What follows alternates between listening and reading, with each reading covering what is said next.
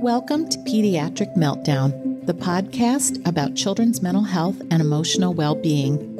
I'm Dr. Leah Gugino, a primary care pediatrician, and I created this podcast for the pediatric medical community and anyone who cares about children's behavioral health. Pediatric Meltdown offers thoughtful conversations featuring experts from the field. Learn practical strategies from the best and become a savvier clinician. Hey listeners, welcome back to another episode of Pediatric Meltdown. And as always, I am so grateful that you are taking time out of your busy day to take a listen.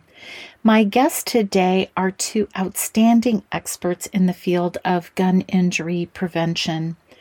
And my first guest is Dr. Eric Fliegler.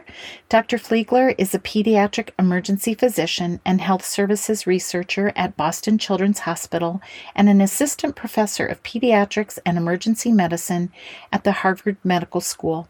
He was a political science major at Brown University, received his MD from the University of Pennsylvania School of Medicine, and his Master's of Public Health from the Harvard School of Public Health.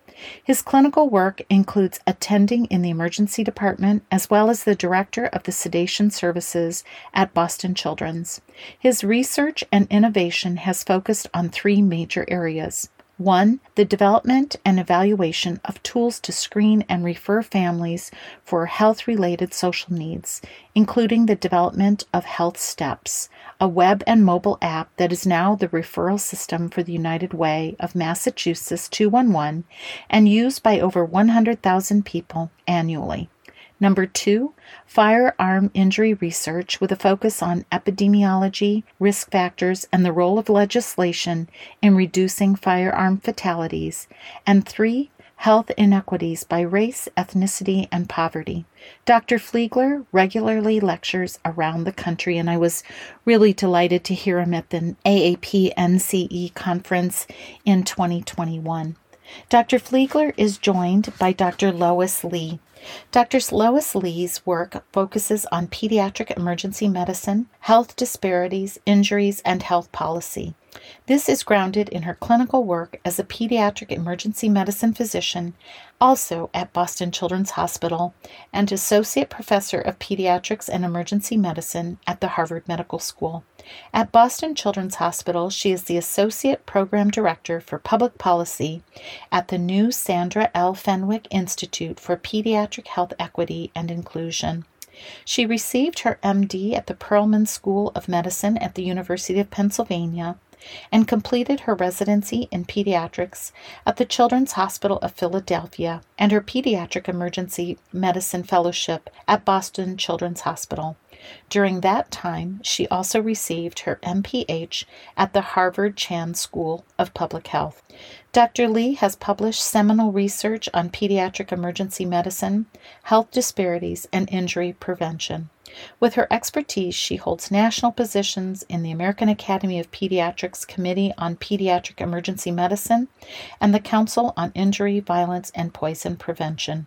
She is the inaugural director of the Academic Pediatric Association's Health Policy Scholars Program. And I am so delighted to welcome both Drs. Fliegler and Lee to the podcast. Hi, guys. How are you? Doing great. Thank you. Thank you so much for having us. I'm so delighted that you're with me. And, you know, this is a pretty heavy duty topic. And before we get into that, I just wanted to touch base a little bit with how you guys chose pediatrics and in particularly, this injury prevention focus.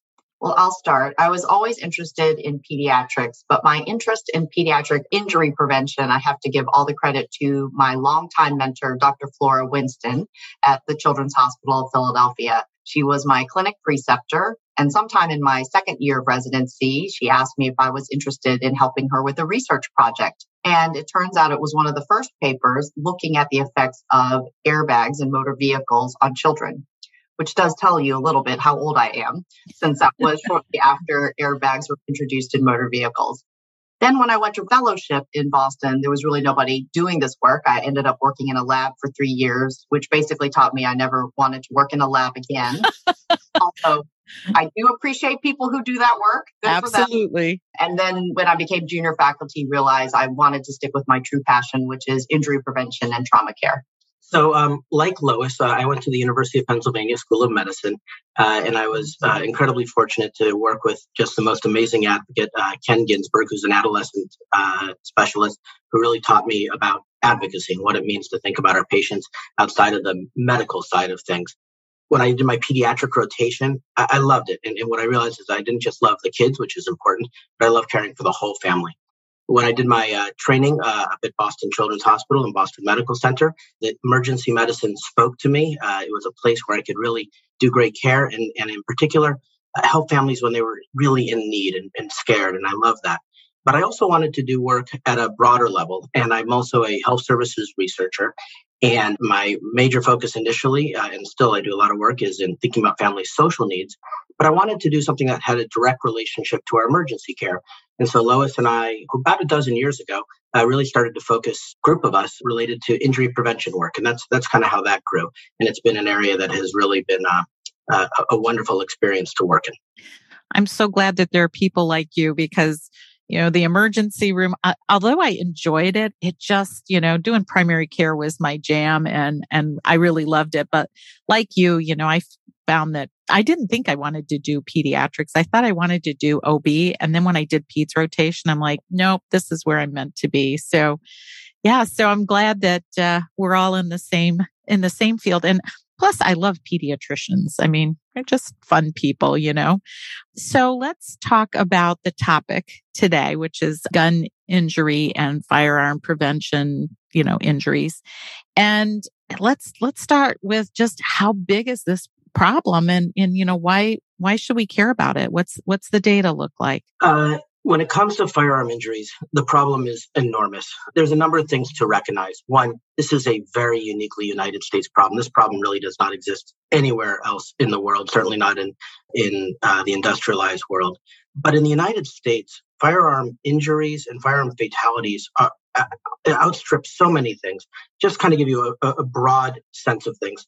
The CDC has just released the 2020 data. In the United States, there were over 45,000 fatalities from firearms last year, which far outstripped the prior year, which was a little under 40,000. This is in excess of all motor vehicle collision fatalities. So we have really really grown in terms of that. With regards to kids, the numbers are impressive in a sad way. There are over 3,500 pediatric fatalities every single year. It has become not only the number one killer related from injuries of children, but has probably become the number one killer of children, period, of all things. When you look at adolescents between the ages of 15 and 24, over 1 in 5, when they die, will die because of firearms. So that just kind of gives you a quick sweep of this. There are enormous problems related to disparities. Black men die at a rate of 21 times greater than white men. If you look at American Indians, it's close to 5 times greater than white. And if you look at Hispanics, it's over 3 times greater. So there are tremendous disparities, and the number of people who are dying, let alone being injured, is enormous. Yeah. Any other thoughts on that from your perspective, Lois? I think what's really interesting is that motor vehicle crash deaths in children have really decreased over the last several decades as we have really had a concerted effort in trying to improve the safety of cars, of how children drive in cars, and on road conditions as well. So I do think, back in the 70s, nobody would have thought that it would be the success story today. And I think we have to take that kind of approach and not just say, you know what, we can't do anything about firearms. I think we can look at motor vehicles and say, not only can we really have to, since now it is our leading killer of children when you think about injuries. Yeah, it's kind of one of those, like, we did this, we can do this, right? We can keep kids safe. We know how. So, you mentioned a little bit about the disparities in men. Does it look like that in children too? The disparities in who's dying? Yes, absolutely. So what is different about some of the epidemiology of pediatrics versus kind of adult population? In pediatrics, about 60% of the fatalities are homicide related and about 35% are suicide. When you look at the adult population, it's completely flipped. So it's suicides are predominant, about 60%, and homicides about 37%. In the pediatric population where you see those homicides, the people who are dying from homicides are those who have black and brown skin. And the disparities are quite significant. As I mentioned, men is where I kind of gave the specific numbers. It's the same with women. You see the same disparities. It's just on an order of magnitude less, since the majority of people who die from firearms, about 85%, are male. Boy, what you're saying, the numbers are so startling, because if what you're saying is possibly the number one killer in kids is firearm injury, and we know the second leading cause of death in teenagers is suicide, and half of those are by firearm, that means that kids are dying. The first and second reason is firearm injuries. Do I have that right? You do. And it's one of the major points when we think about the types of interventions. When we think about suicide, we think about what's known as lethal means restrictions, trying to limit the access of kids to guns. When it comes to homicide, there's a lot of issues related, certainly around gang violence, which have a whole other set of interventions, but there's also one-on-one individual violence that occurs. And the most important thing to recognize is these fatalities, both the suicides and the homicides, would not occur if the guns were not available. It's, again, I've said, a uniquely American problem, and we need to keep that in mind, that these things do not need to be the way they are. And I want just to point out about suicides, right? If you try to kill yourself with a gun, you're more than 95% likely to kill yourself, which is unlike any other method, the most common method being overdose of medication, where it's really less than 1% of teenagers and adolescents who try to commit suicide with an overdose who will actually die. So means really matter. And that's why both as pediatricians, mental health professionals, pediatric emergency medicine physicians, and emergency medicine physicians and clinicians, it's really critical to talk to our patients and their families about restricting these lethal means, be it pills, even though the risk is much lower, or firearms in the home. Well, when you're talking about, we know how to do this better for example, motor vehicle accidents. I mean, do we have the information we need? I know that monies for firearm research has really been an issue. What about that? Do we have all the info? We absolutely do not have all the information. As of 2018, we actually did have enough federal funding appropriated to complete this national violent death reporting system, which now has data from all 50 United States on national violent deaths. So that includes firearms, but as well as other sorts of violent deaths. But deaths really are just the tip of the iceberg. We have much less information about hospitalization, about intention, about other mechanisms related to firearm injuries that aren't just related to deaths. And we actually have almost no information on the owners of firearms, because that information is not publicly available and has not been due to legislation for decades. So now at least we do have funding that has been appropriated for gun violence research. So that first amount came out in 2021, was $25 million. This year, the American Academy of Pediatrics, as well as other research and pediatric organizations, advocated for $50 million, so $50 million.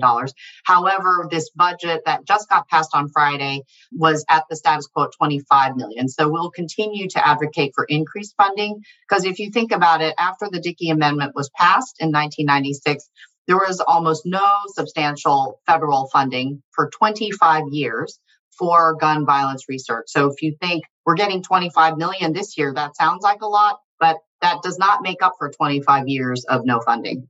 And I think even beyond that, $25 million for something that, when you're talking about 45,000 deaths, another probably 120,000 annual firearm injuries, it is barely a drop in the bucket compared to research related to issues that affect people at similar numbers. Also, I think it's very important, and Lois kind of alluded to this in the beginning of our talk, that the success we've had with reducing injuries and fatalities from motor vehicle collisions was not going to be one thing that was going to fix it. It was a multi-pronged approach that looked at things in terms of safety and regulations and changing social habits and beings related to things like drunk driving and the acceptability of that. The same is true with firearm injuries. There is not one thing, there's not one law, there's not one regulation that is going to make the difference. It is going to have to take a number of approaches. And these approaches are actually going to have to vary, probably based on the location, because there's a lot of cultural differences around the country. And so to figure out the best way to reduce these things is going to take a lot of effort, but we can do it. It is something absolutely doable, but we need to really work on this. Seems like there has to be a will. I mean, there's a way, but we kind of gotta wanna. And I mean, it just feels like, there are kids dying. I mean, these are our children, and gosh, what else do we need? I think that parents think that kids are not going to find the firearms. They certainly don't think that they're going to use them, and that they're hidden, they're locked away. I mean, I've heard parents say those things over and over. And do parents know what kids know? Unequivocally, no. There have been multiple excellent studies done over the years that have asked, basically in these dyad pairs, they ask the parents, do your kids know where the gun is, if they ever touched it, et cetera. And they ask the kids the exact same questions. And there's a complete disconnect between so many families where the parents say, nope, they've never touched it. They don't even know where it is. And the kid will say, yep, they keep it in the closet on the left side and I've taken it out with my friends. There's also the issue. We know that there are ways, if you have a gun in the house, that you can store it that will make it safer. There is no such thing as having a gun in the home that is purely safe. Matter of fact, when you look at that database that Lois was talking about, NVDRS, the National Violence Death Registry System, and you look at the suicides and unintentional deaths that occurred and how the guns were stored, every single place you see, there are guns that were appropriately locked up, separate from the ammunition, and yet kids still got a hold of these things. Again, it speaks to this notion that kids know a lot more than we realize, or even when we realize it, most parents don't think their children are going to do this. There's very few parents that say, oh, I suspected this would happen. And so I think it's an important thing to realize that kids know a lot more, and especially among the boys, they are going to be touching these guns in ways parents may not have anticipated. One of my favorite studies that I like to include in almost every presentation is one by Dr. Jackman and his colleagues. And it's an older study, but they basically had triads of boys who were friends. They were about 8 years old. And so they would, behind a one-way mirror, there was a room with a bunch of drawers and a table, and they put some toys on the table, and then they put a real gun that had been re-engineered so it couldn't fire a bullet. However, if the child pulled the trigger, the study investigators would know that the child did that, and they put that in a drawer. And they put 3 children in at a time, and they waited and watched to see what the children did and how long it took for them to find the gun. And the majority of the boys did find the gun, and about a third of them actually pulled the trigger. And what I love about that is all these boys had been sort of told the NRA kind of education of, if you find a gun, leave the area and tell an adult. Well, 0% of the boys left the area and told anybody that they found the gun. And again, a third of them actually pulled the trigger. Yeah, in that same study, three quarters of them found it, just speaking to the curiosity of kids. And of those, 3/4 of them, at a minimum, picked it up. And then you have the part of those kids who end up pulling the trigger, typically while pointing it at a friend and going, pew, pew. It sounds like a horror movie. I have a question. Were parents on the other side of that window by any chance? I don't know, actually. I don't think they described that in the paper. Yeah, it'd be interesting to see people's reactions to that. Like, I never thought my kid would do that. I mean, I think as parents, we believe that we do such a good job of making sure that our kids know information, and somehow that knowing will supersede all the risks. And it just doesn't. I think it is probably a safe thing to assume that parents are trying to do right by their children and want their children to be safe, and certainly don't want them to hurt or especially kill themselves. But on the other side, especially in households where guns are common, many of the data, again, from that database of NVDRS, show that many of the kids who ultimately killed themselves, they were actually the owners of the guns. These had been purchased for them by their parents. Again, within a culture of saying, guns are part of our society, part of our family, and yet there's kind of a lack of recognition. Now, mind you, we buy cars and we share those cars with our children as well, and things happen there where collisions and fatalities can occur. What we want to do is figure out the best way to keep the children safe. So let's talk about that for just a minute, because there are going to be people that are going to refuse to remove a firearm from the home. So what advice do we tell them about safer storage? I think the advice, as everything in pediatrics, does have to be tailored to the age of the child in the family. And so if you're talking about a younger child who may be curious and would potentially be at risk for an unintentional injury or death, you explain to the family, we know children are curious. That's why we lock up medications and cleaning solutions and other toxic products. Similarly, we would not want your child to find and access a gun and then shoot it, either injuring or killing themselves or somebody else. And we actually know that children as young as 2 or 3 years old, they're actually strong enough to pull the trigger. And most parents also don't realize that. And then when you're talking about certainly school age and older children, there's curiosity that can lead to unintentional injuries and deaths. But that's when we start being more concerned about potential mental health risks and suicide. And so then at that point, the conversation turns to not only unintentional injuries and deaths, but also lethal means restriction. And again, in this context of just like you would lock up your sharps or any, poisonous substances, then you should be careful about having guns in your home. And if you cannot remove them, if you have a child where you have mental health concerns or other safety concerns, that there are ways for safer storage, which specifically are you want your firearm to be unloaded and you need to have your ammunition and your firearm locked away separately, ideally in a way that no one else can access it except the authorized user. So now there are gun safes that have biometric locks. Just like you can unlock your iPhone with a fingerprint, same thing, you can unlock your gun safe with your handprint. And so those sorts of things certainly can keep your home safer. There are a few points I'd like to kind of expand upon that Lois was saying. So first, absolutely, patients who have mental health problems are at a higher risk. But when we go back and we talk to families where somebody has either died by suicide or has attempted, sometimes up to 50% of the time, the family did not know there were mental health struggles. And so it's a really important thing to recognize that any child is at risk when we're talking about this. The second thing, one of the things, a lot of families feel they have a gun in their house for protection to increase the safety within the house.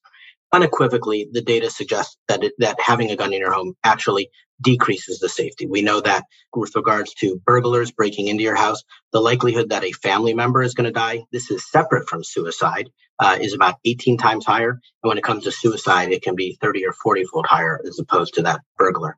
These are just important things for people to recognize. The other thing with regards to kind of keeping it for the protection of your home, these biometric safes, one of the things that people often say is I want it immediately available if that burglar comes in. These biometric safes can be opened in 1 to 2 seconds. So in terms of kind of the speed of access, should it be necessary, those are still available and they shouldn't be considered a burden. And we should really be focusing on the safety related issues. So I'm thinking about counseling this family that is, feels that my family is not safe without me having a firearm in the home. I mean, should we be asking, because I'll be honest, just listening to that, I'm in my head, like it's like you're girding yourself for a fight and it just feels like your blood pressure goes up. It's like, I know I need to say this stuff, but they don't want to hear it. They're going to be mad. So should we be asking, do parents want us to ask this stuff? Absolutely. We should be asking, but also maybe telling. I think one way, and, obviously as a primary care pediatrician, many times the families very well. So just even offering and saying, we know that families have guns in their home. However, these are the risks. So if you are going to have a gun in your home, this is the safer way to store it to prevent both intentional and unintentional. So sometimes you don't necessarily need to ask. You can just tell, just like you don't necessarily ask about what medications they have in the home, but you assume they have them. And so how do you store those safely? How do you store cleaning things? How do you store sharp things to keep children safe? There are a couple of things to think about. So I would use an analogy along the lines of smoking. We know that parents who smoke in the house increase risks associated with their children with asthma and other conditions, and that people feel strongly about it and that it's an addictive type of thing. Yet we still have the conversations.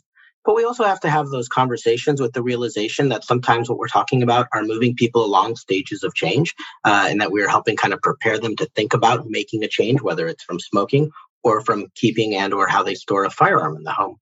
I think it's very important that we state why we are asking these questions. As Lois was alluding to, one of the things I like to do is I start with the pills, because that's a much easier topic. And I say, listen, when children attempt to hurt themselves by, try to commit suicide, we know that pills are the number one thing that they will use. And I talk about the lock boxes that you can get at the hardware store and putting everything in. And I go down to and it has to be the Tylenol, the Motrin, and I explain all that. And then I ask very straightforward the question, is there a firearm in the house? And regardless of whether they say yes or no, I provide the next piece of data. The reason I ask is that should a child attempt to hurt themselves with a gun, almost universally, they will die, which is very different from pills. And so because of this, it's super important to make sure that it is as inaccessible as possible. And I actually go as far as saying, especially when a child does have a mental health problem, to say, the safest place is to store it outside of the home, which means in a safe deposit box. It can be stored with the police. It can be stored at gun shops. It can also be stored at firing ranges. And these are important things that we need to do to keep our children safe. Is there some data about parents wanting us to ask them? So there's excellent data about this. There was a study of over 1,000 parents that was asked this question.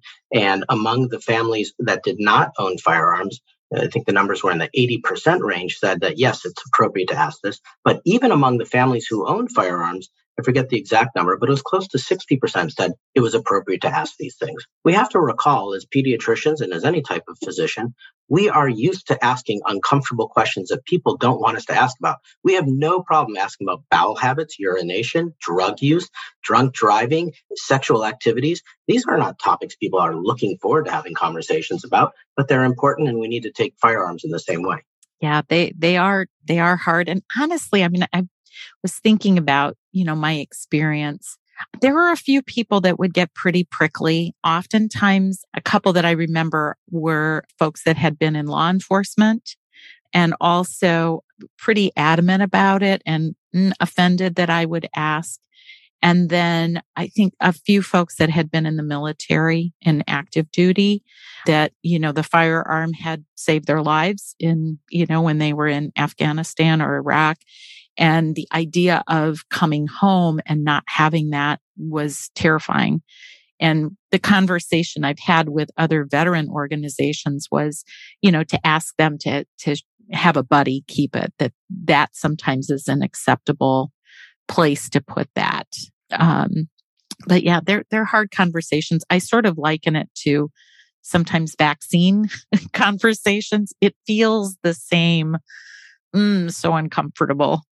And I think that goes to, as you know all too well in counseling many, many families, you may not convince them with that first conversation, but emphasizing your shared goals, which is to keep the child safe, and providing, scientific evidence and your professional expertise, and leaving the dialogue open to have that conversation. And perhaps you can, move the needle a little bit over time. One of the things that is different about firearm conversations versus, say, smoking conversations, there are very few people out there who smoke who are not aware that there are health risks associated with smoking. But there are many firearm owners who really have not thought about it from the perspective of their children and the risks associated with that. And again, we all know lecturing is not going to be a particularly good approach for any subject matter. We need to make this a shared conversation. We need to explain, and we need to ask in a way that is as non-judgmental as possible and trying to be there to support them and recognizing it's not always going to change things. I have no anticipation of any of my conversations are going to work 100% of the time, but I do know that some of them do, and that as we move people along and get them to think, it's a staged process. Are there any parents where they have lost children to suicide or to unintentional gun injuries that may have been, adamant gun owners that have then come out and publicly spoken about that? It's just that we have these incredible lobbies that are just want to quash conversation. And are there families or, those kinds of groups that are willing to talk about this is what happened and we can't just let this continue to be the narrative? I can't name any individuals, but there is a wonderful advocacy group you may be familiar with called Moms Demand Action. They are an outgrowth of the Everytown for Gun Safety, which was organized after the horrific shooting of the children in Newtown, Connecticut. And so Moms Demand Action is not just about mass shooting events. It's really about keeping children safe. Every state has a chapter. They also have a very active national organization. So if you're interested, and this is not for clinicians, it's for all people, I encourage people to look for Moms Demand Action in their state. And they have really banded together, and they do have individuals that I have seen on social media and in other forums where they have mothers of children who have died as a result of gun violence. It seems like dads would be helpful too. Dads are welcome to be in Moms Demand Action. So yeah. I mean, it just feels like, the story is often what moves people. And, I've often had the conversation with parents when there's been a suicidal teen or somebody with severe depression. And just to say, I know that you would never want your child to die because they found your gun. And I think the older I got, the more I was willing to say, I can't sleep at night knowing that this weapon is there right now. Can we do something right now? I think the other thing for any clinician out there, I would recommend they do the CALM course, the Counseling Access to Lethal Means course that's on the Suicide Prevention Resource Center site. It's if you just Google CALM and suicide prevention. I wish I had done that years ago. It was so helpful. And I think, it wasn't specifically youth focused, but just for anybody. But what I loved about it was there was a whole motivational interviewing piece and kind of like what to do when it isn't a complete, yes, I'll remove the firearm, but, sort of the, not bargaining, but like, okay, what can you do kind of thing. And I found that to be very helpful. Are there any other resources that you're aware of? Well, I just wanted to make sure that people know that in all 50 states in the District of Columbia, you can have these conversations. There are no laws that prevent us, although Florida at one point back in 2012 did pass a law very briefly that was a gag order against medical and healthcare providers talking to families. There are no laws that prevent us from doing this. The only part of that law that stayed in place, which I think is actually very appropriate, was one that says you cannot discriminate against the patients. You can't dismiss them from your practice if they don't want to have the conversation or if they own guns, but you can have these conversations with all families. I think a wonderful resource in how to have conversations, not just with families, but actually with your patients, particularly your adolescent age patients, is from the American Academy of Pediatrics, and it's called SAFER, SAFER. It is free online course for all AAP members. And it is from Dr. Sherry Barkin's group out of Vanderbilt. And they have a series of really very real conversations between clinicians and families and patients. And some go well and some go maybe not as well. And really that motivational interviewing, what is the content? What is kind of your approach?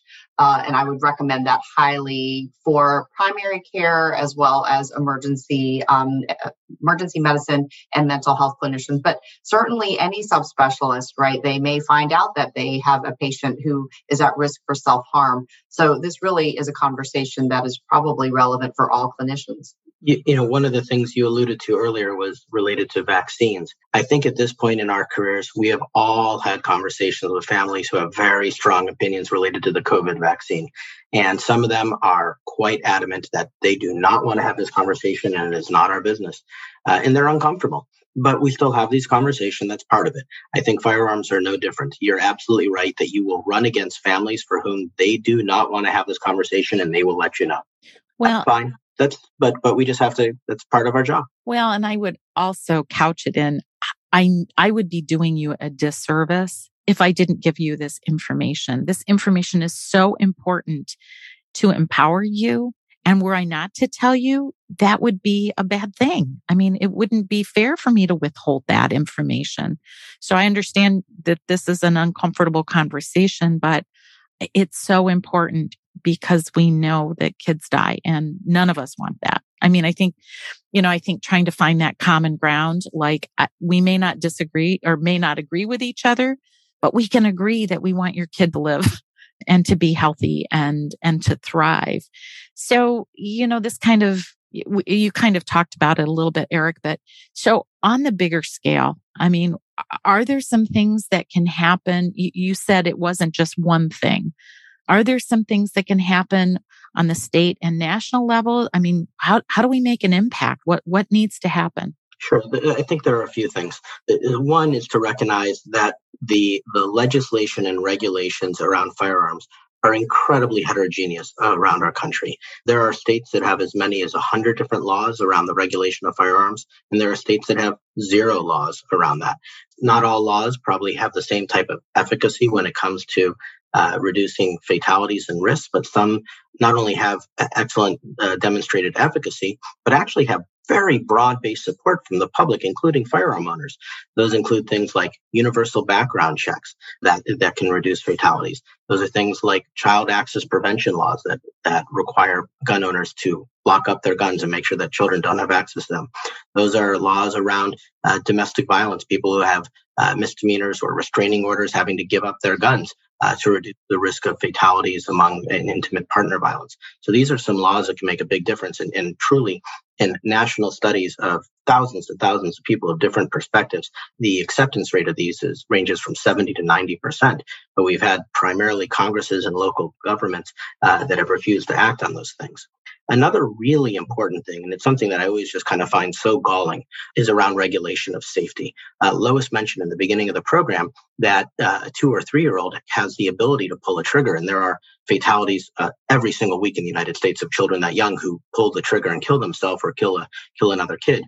Firearms are the only item in the United States that is not regulated for safety. Let me just emphasize that. A device that is designed to hurt and kill has no regulations for safety regarding the ability to pull the trigger, et cetera. If we had the types of numbers of kids dying from any other mechanism, there would be outrage. If this were hair dryers, if this were the buckyballs that lead to a couple of fatalities a year, we have regulations and commissions that come and try to regulate them. We need to bring that back for firearms. That is essential. Well, and I mean, I was thinking about, like the fire, the hair dryer thing. I mean, people would be hopping on that to like sue the manufacturer, and you can't do that with guns, right? No, you cannot sue a gun manufacturer for any sort of injury or death. Now, the only loophole around that has to do with marketing, which is why the families of the Newtown, Connecticut elementary school shooting, they finally were able to settle with Remington, the firearm manufacturer that made the weapon that killed all those children and those teachers. And that was because they could use this marketing loophole that the firearm was marketed towards a high-risk individual or group. But that is really the only grounds that they could sue for this horrible, horrible shooting. And that's a loophole that was very specific to Connecticut state law. It is not available everywhere. I mean, how does that happen in a country that loves litigation, right? I mean, we're looking for somebody to, I mean, you think about opiates, and nicotine, tobacco companies. How does that happen? I mean, how is there so much power about guns? Where did that come from? I feel my blood pressure going up thinking about it. Yeah, no, I mean, there are very strong gun lobbies in the United States, the NRA being, of course, like the pinnacle example of this, that have had very strong conversations with members of Congress to get these laws passed. And even today, where President Biden just recently talked about trying to eliminate that rule. Currently, the Department of Justice is actually enforcing it, and so there's this kind of mixed message about what's happening right now. But again, these are things that can change. And although, like with the tobacco industry, where for decades they had kind of a Teflon coating that prevented any of those lawsuits from actually working, you could still sue them, and eventually they worked, leading to, of course, lawsuits and settlements in the many billions of dollars that really started to change things. I think tobacco is an excellent example. In the 50s and 60s, when you had people smoking at rates of 50, 60% in the United States, we really took a multifaceted approach over the next many decades. And now we have smoking rates in the United States that are in the teens. This is possible. We can do it. It's going to take time and effort, and you need to take a lot of different efforts to do this. Have there ever been any opportunities where people from like AAP, have pediatricians ever met with NRA leaders to talk about this in some sort of civil discourse? Or is that possible? I think it would be inappropriate to use one paintbrush to describe every single member of any organization. There are certainly been at the state levels people who have met. I'm not familiar with anybody at the national level dealing with the hierarchy of the NRA, but I really believe that, again, as pediatricians, we have a special responsibility to children and we have a special voice on their behalf, and that these are conversations that should take place.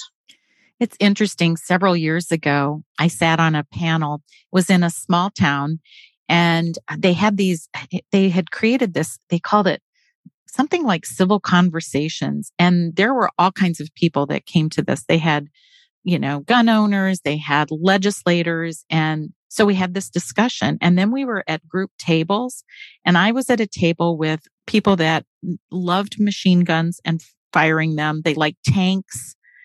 But it was so interesting. First of all, there was something like a big aha for me was, if you're going to figure out how to make a gun safe, these people knew, because I don't know squat about guns, other than like, I don't want to touch it. These guys knew, and I say guys because they were men that were with me at the table. These guys knew. They knew like, oh, well, you could do this and that.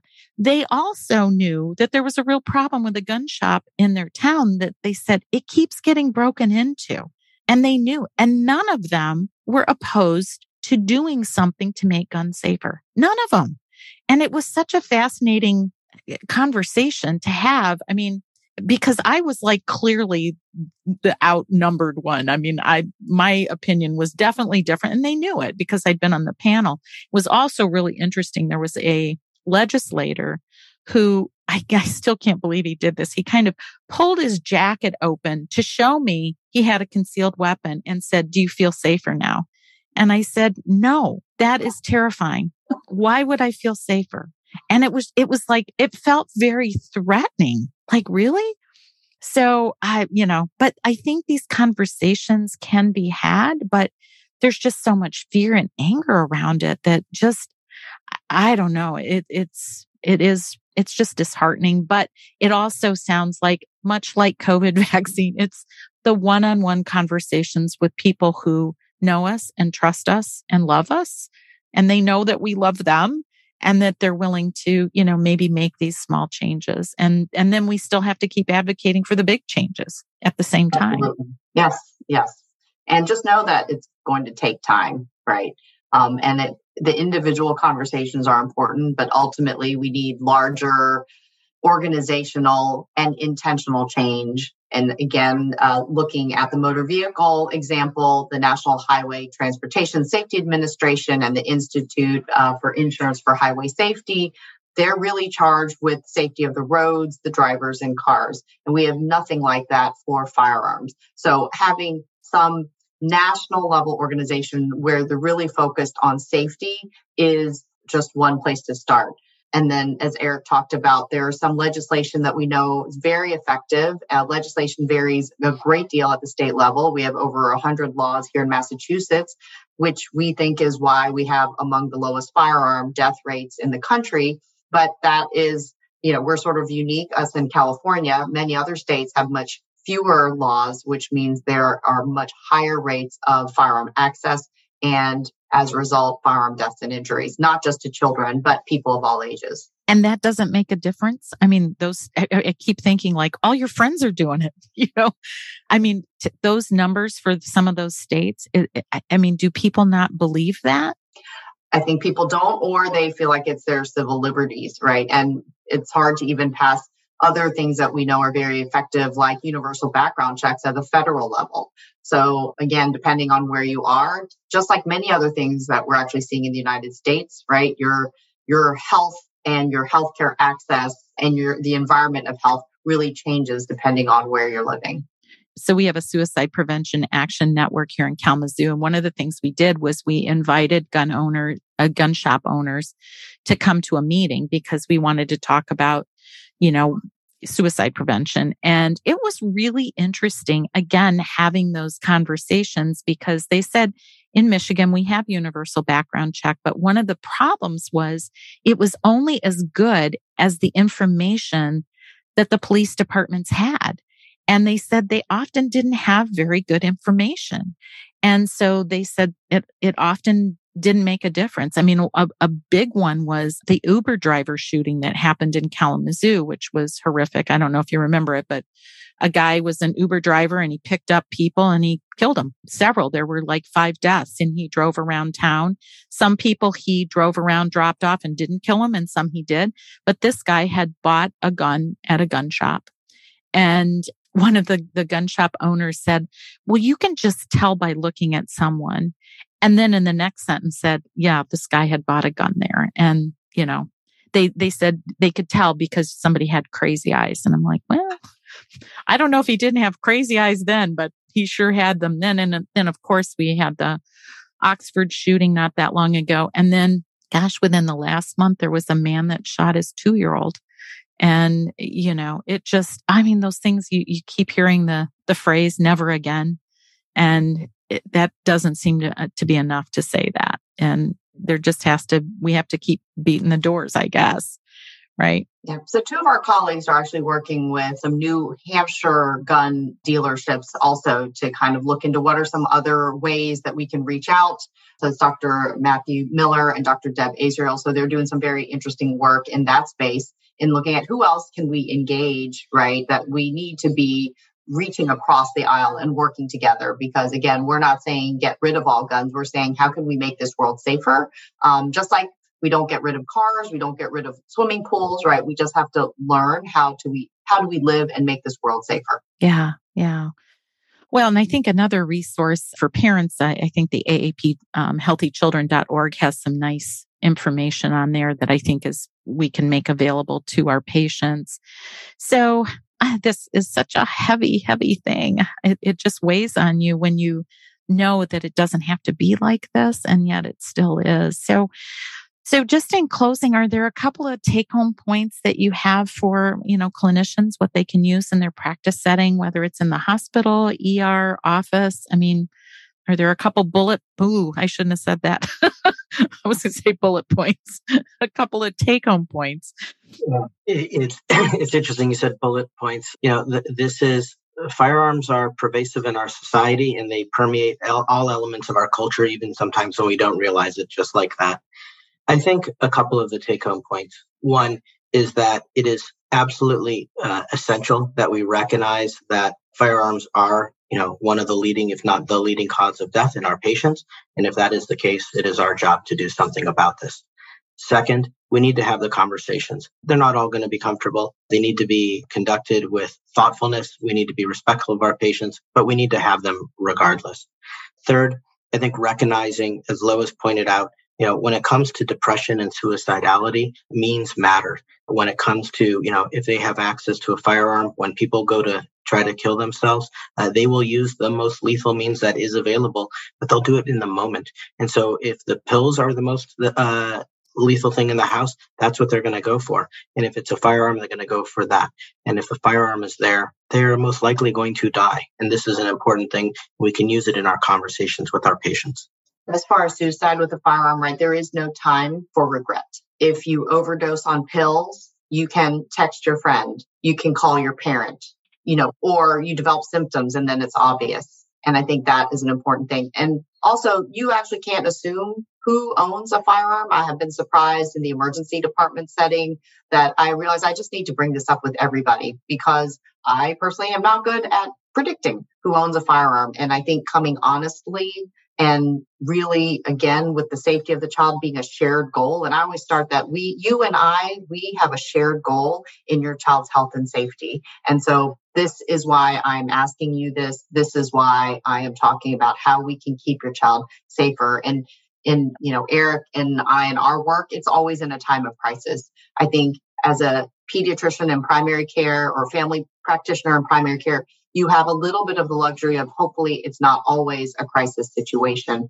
And you'll also have a different challenge. Sometimes the person you're talking to does not have agency over what is happening with that firearm. So although one parent might want to do something to keep their child safe. They may not have the agency to do that. But again, having those conversations over time, acknowledging the challenges and the barriers and being realistic will help you keep those conversations going. Well, those are all, those seem like doable things. And again, I liked what you said about a shared goal. We both care about your kid and what can we do together. These are the things I can do to help. These are the things that you can do to help, and let's do it so that your child lives. And one last thing, we're talking about, of course, at the role of the individual patient level.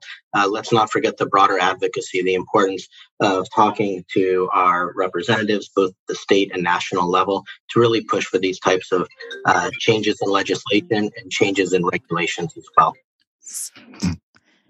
I love to close my conversation with a fun question. And that is, if you could go back and talk to yourself when you were a resident, what advice would you give yourself? And I'll start with you, Lois. Well, I think, at least when I was a resident, I thought the road would be straight and clear ahead after residency. What I have found, it is actually very bendy. There are a lot of right turns and left turns, but that's what makes the journey fun.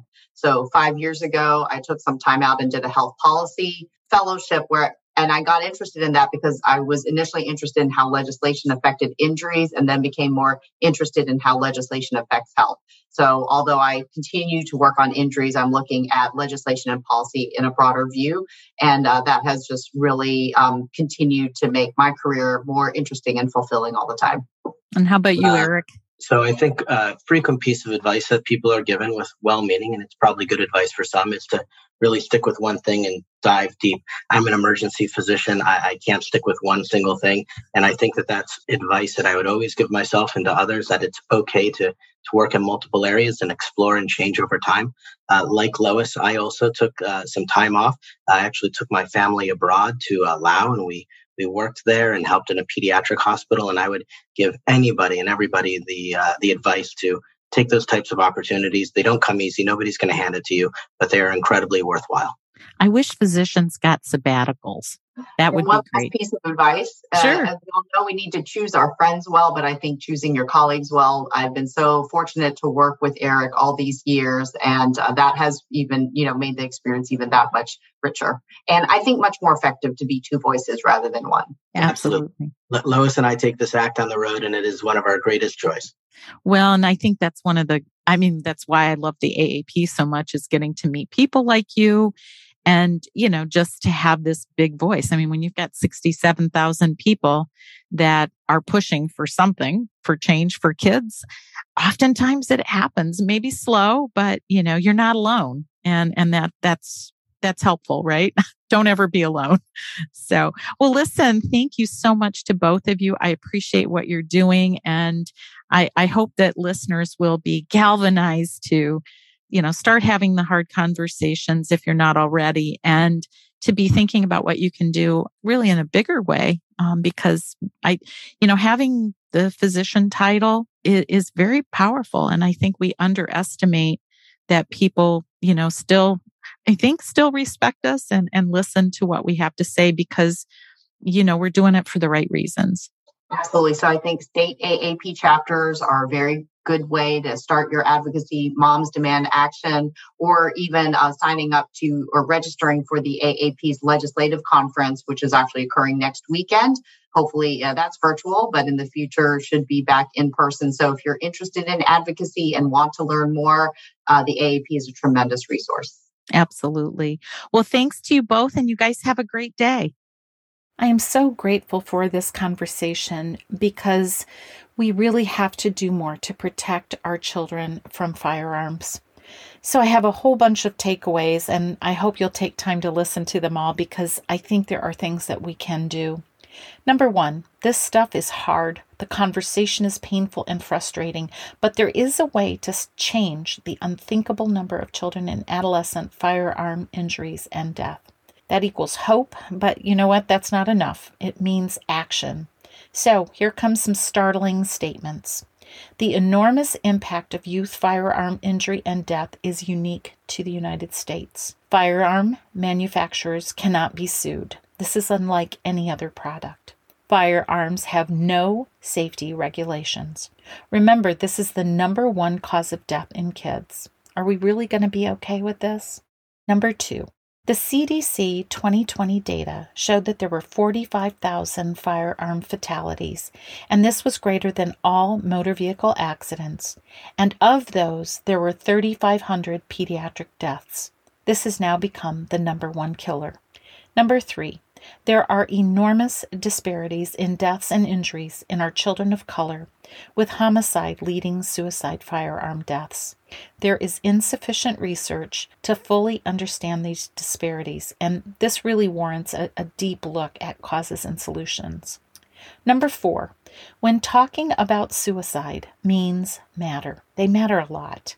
When a firearm is used, there is a 95% chance of fatality. There is no opportunity for ambivalence about dying. No time to change your mind. Number 5, parents believe that their children will not find a gun that is stored in the home and certainly will not use it. That is just not true. Kids know. There is a huge disconnect, and the implications are deadly and heartbreaking. Number 6, parents want to do the right thing. They want to keep their kids safe, but kids are curious and smart, and even a 2 or 3-year-old has the strength to pull a trigger. That was really startling to me and just so tragic to think about the implications of that statement. Number 7, pediatric clinicians, that's us, have valuable information about safety, and it is our responsibility to let parents know what we know, even if and when the conversation is difficult. Most parents, even those who own guns, want us to talk about gun safety. Number 8, parents often don't know about their children's mental health issues, and having a gun in the home with a child or teen who has a mental illness is a recipe for a catastrophe. Number 9, there are things we can do to make a difference, such as biometric safety access. That's one way, but there's so many more. Number 10, if a parent is not ready to remove a gun, it should be locked with ammunition locked separately. But we have to remember that even when that happens, it isn't fully safe, and we have to make sure that parents know this. Number 11, when having the conversation, make it about safety. Be non-judgmental. You are offering life-saving information, and it's not fair to withhold that. Number 12, asking is legal in all 50 states. Number 13, for the little ones, we talk about car seats and smoking around them, safe storage of cleaning products, and covering outlets. And gun storage has to be part of that conversation. Better yet, no gun in the home. Number 14, with older kids, the risk when there is a firearm in the home is suicide and homicide. We have to think about other safety things like pills, knives, keys, and yet guns is one of the major issues with our kids' safety. Better yet, no gun. Number 15, gun laws do make a difference and can include universal background checks, child access prevention, and red flag laws. We can make a difference by advocating for these changes. Number 16, we can educate those who make policy and help them do the right things on behalf of children. This is our job. Number 17, a take-home. With firearms being the leading cause of death in children, we have so much work to do. Number 18, ask with respect. Don't make assumptions about who owns a gun. And number 19, means matter. This is pretty sobering stuff, and it's easy to feel really helpless that we just can't make change because there is so much backlash about talking about firearms. But the reality is no parent wants their child to die at the hand of a firearm that belongs to that parent. So we have to go there. Be brave, ask the questions, and keep doing all the amazing things that you do for children. Please take a look at the show notes because there's lots of really great resources for you. And as always, take care of yourselves. Thank you for listening to this episode of Pediatric Meltdown. In the words of Maya Angelou, do the best you can until you know better. Then when you know better, do better. Let's do better together. This podcast was made possible by the team at Streamlined Podcasts. Music was composed by Connor McHugh, and cover art was designed by Alexia Barrero.